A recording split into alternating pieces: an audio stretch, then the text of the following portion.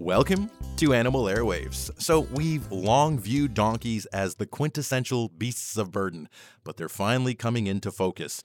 From the Irish movie The Banshees of Inisherin to the Polish film EO, donkeys are having a moment, and it's not a moment too soon.